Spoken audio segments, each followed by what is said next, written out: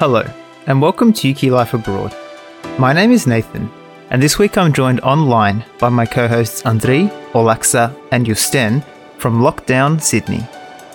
In the continually developing story of Russian escalation, a British warship was threatened by the Russian Coast Guard as it passed 12 kilometres off the coast of Crimea. This week, we discuss the details of this situation and the possible reasons behind this latest show of aggression. This and more on Zakradoni Ukrainci, the podcast for all things Ukrainian.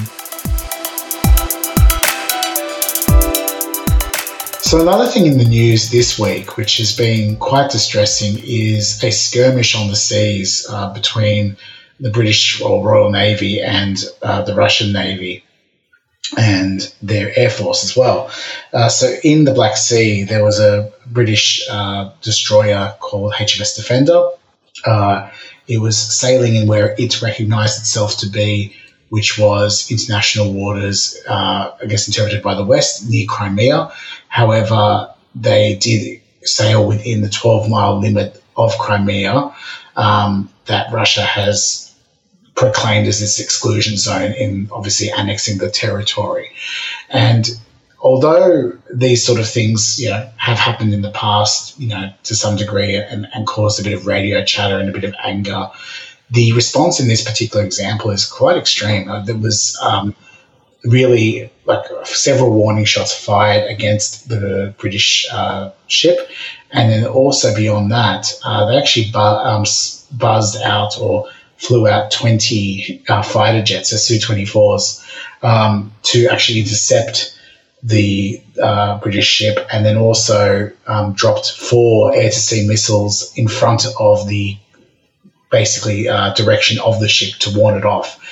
And initially there was a quiet, and I think Alex and I had a chat about this, initially there was quite a quiet response from the British side, not really confirming or denying this story.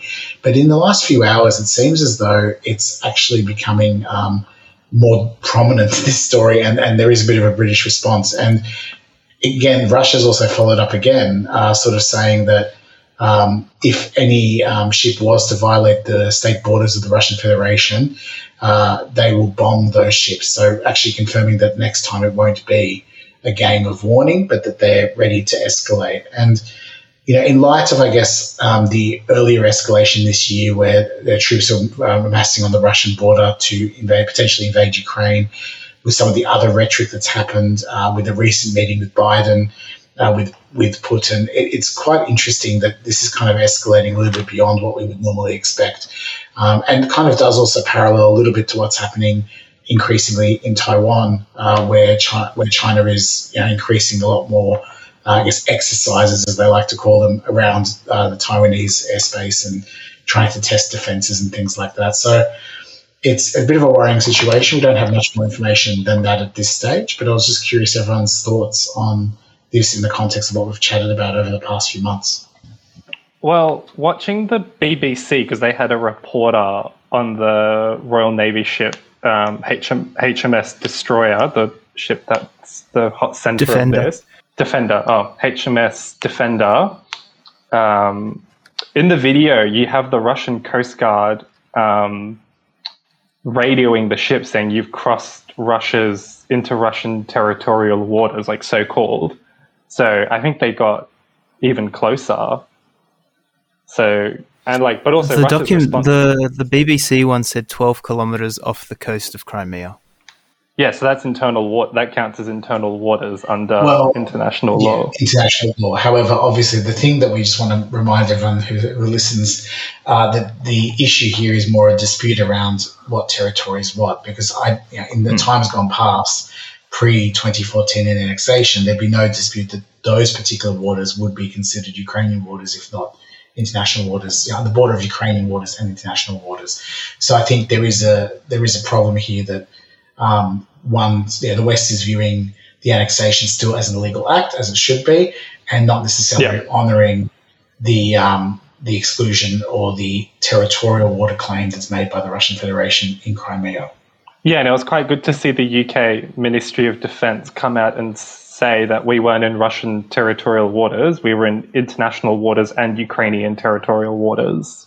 I'm curious if anyone remembers, and something we might have to do a bit of research on at some point, but obviously there was always, even before the annexation, a Russian military base in Sevastopol, which is on lease from the Ukrainian government to Russia.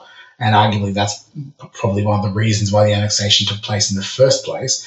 But I'm wondering how territorial waters were determined in that time, whether there was a corridor that was considered Russian waters for their base or whether it was all just Ukrainian waters, and obviously the Russian ships were given free passage. But from what I remember, all Crimean water was classified as Ukrainian in Ukrainian waters. And so when Russia used its Black Sea fleet to help its invasion of Georgia, President Yushchenko got very offended because he said that Russia didn't inform them that their ships were leaving the harbor.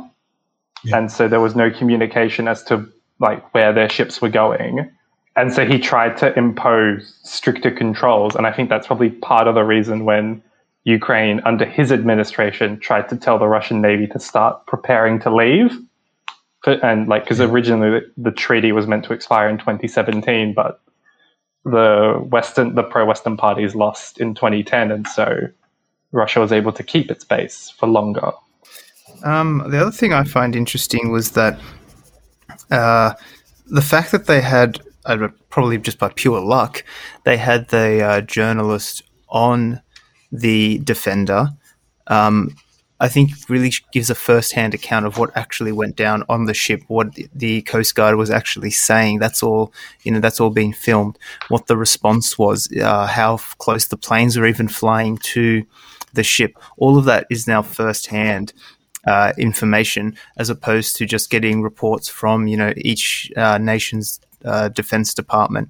So I think now everyone can really see exactly how aggressively Russia is trying to push this claim of that water being part of Russia's water because, they claim Crimea. So, I think it's really important this time around, since people can actually now, go and actually see what is actually happening firsthand. Yeah, and I think the other concern here is when we look at how many planes are actually sent in response. I mean, it's one thing to have warning shots fired from one ship to another ship. That's something that happens, not that it happens regularly, but it is something that's kind of considered, I guess, in maritime,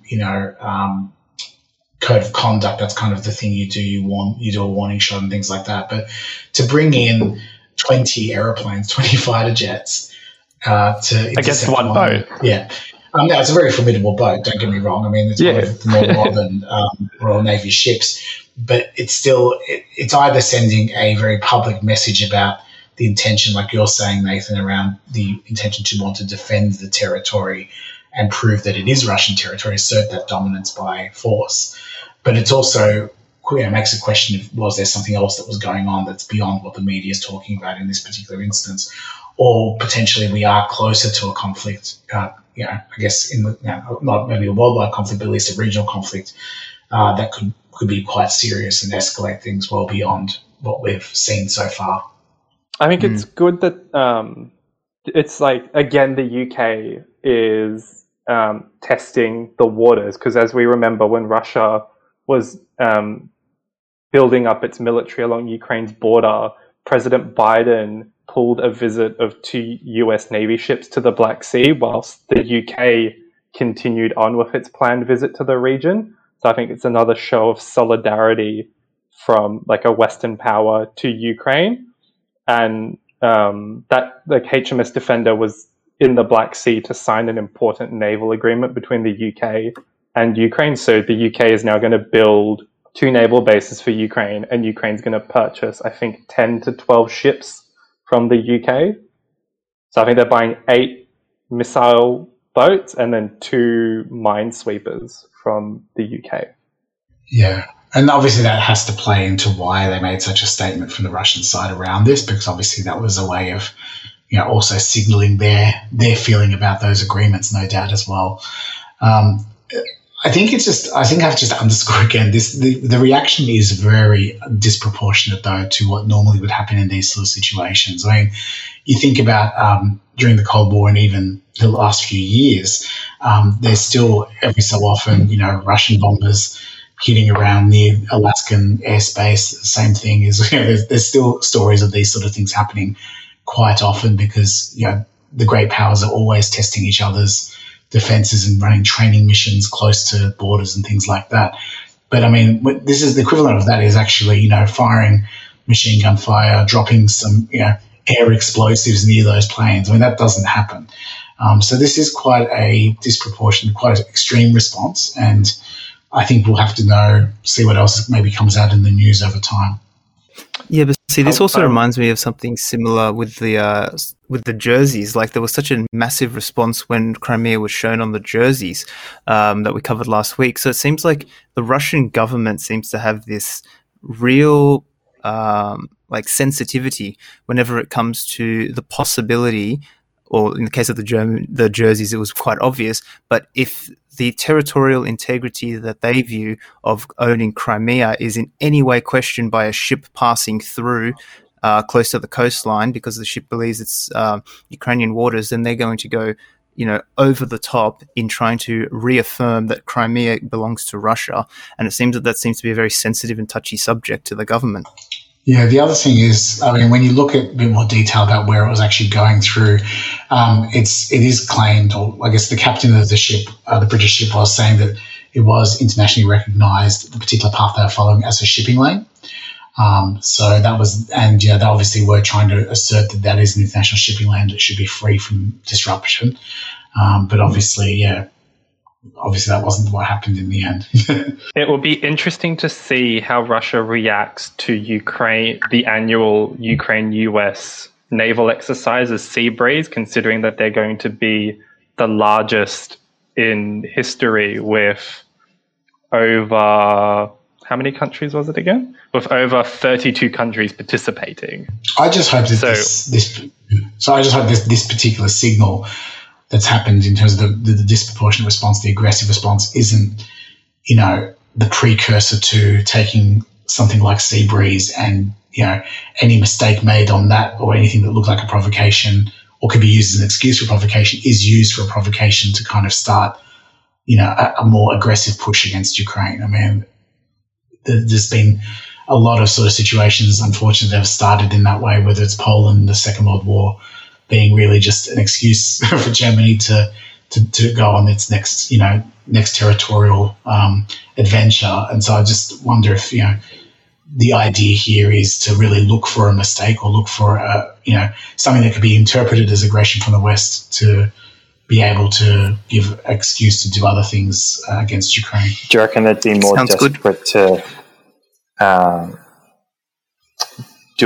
do something more extreme next time, or do you reckon you'd get the same response? Well, that's the warning, right? So the warning that was given today, as most recent kind of news that's come out, was a warning from the Russian Defense Ministry saying that next time we'll bomb the boat if they ignore our territorial waters. So, I mean, that's, like I said, dropping warning bombs, 4 warning bombs in the path ahead of a ship, and a British Navy ship, a Western ship, that's much, like, as much as there's been, significant agitation and aggression against the Ukrainian Navy, that's a different class entirely when it comes to, I think, the global political stage. So, who knows what will happen next, unfortunately. Well, it sort of reminds me of the whole Kerch incident where the Ukrainian Navy was passing through the Kerch Strait, and then the Russian Navy just comes in, attacking them, really. So, obviously, there's a big difference between Ukraine and the UK, but if Ukraine had done exactly what the UK had done, it probably could have gone much worse compared to the Kerch Strait incident. Agreed, Andrei. And I guess the other thing is we've obviously seen Russia assert, or bully Ukrainian naval ships, especially further up into the Sea of Azov. But to actually start doing this kind of activity against a Western power is obviously sending a different message and perhaps signaling a different stage in this conflict. This week in the news, Ukraine's Defence Minister and the UK's Minister for Defence Procurement have signed a memorandum of implementation for the joint design and construction of warships and 2 naval bases in Ukraine. The deal was signed on the Royal Navy destroyer HMS Defender in Odessa. Ukraine has, for the first time in history, progressed out of the group stage in UEFA's European Football Championships. They now face Sweden for a chance to progress to the final 8. President Zelensky has met with Georgian President Salome Zurabishvili, who is on a state visit to Ukraine. This is the first such visit in over 15 years. During the meeting, they discussed ways to improve bilateral relations, support for each other's sovereignty and territorial integrity, integration with both the EU and NATO, as well as bilateral and regional cooperation. Relations between Ukraine and Georgia have deteriorated somewhat due to Ukraine granting former Georgian President Mikhail Saakashvili citizenship and appointing him to various government positions. Ukraine and Turkey are now in the final stages of negotiating a free trade deal between the two nations. All that remains are the most sensitive areas of trade. According to Ukraine's Foreign Minister Dmytro Kuleba, both nations will need to compromise to finalize the deal. Ukraine and Turkey have set a goal of doubling the trade between both countries from 5 to 10 billion US dollars a year. To all of our listeners in Sydney, we would like you to stay safe and please take the appropriate safety measures when heading out into public spaces. Let us know which stories you would like to hear by reaching out to us on Facebook, Instagram and Twitter. Join us next week for more UK Life Abroad content.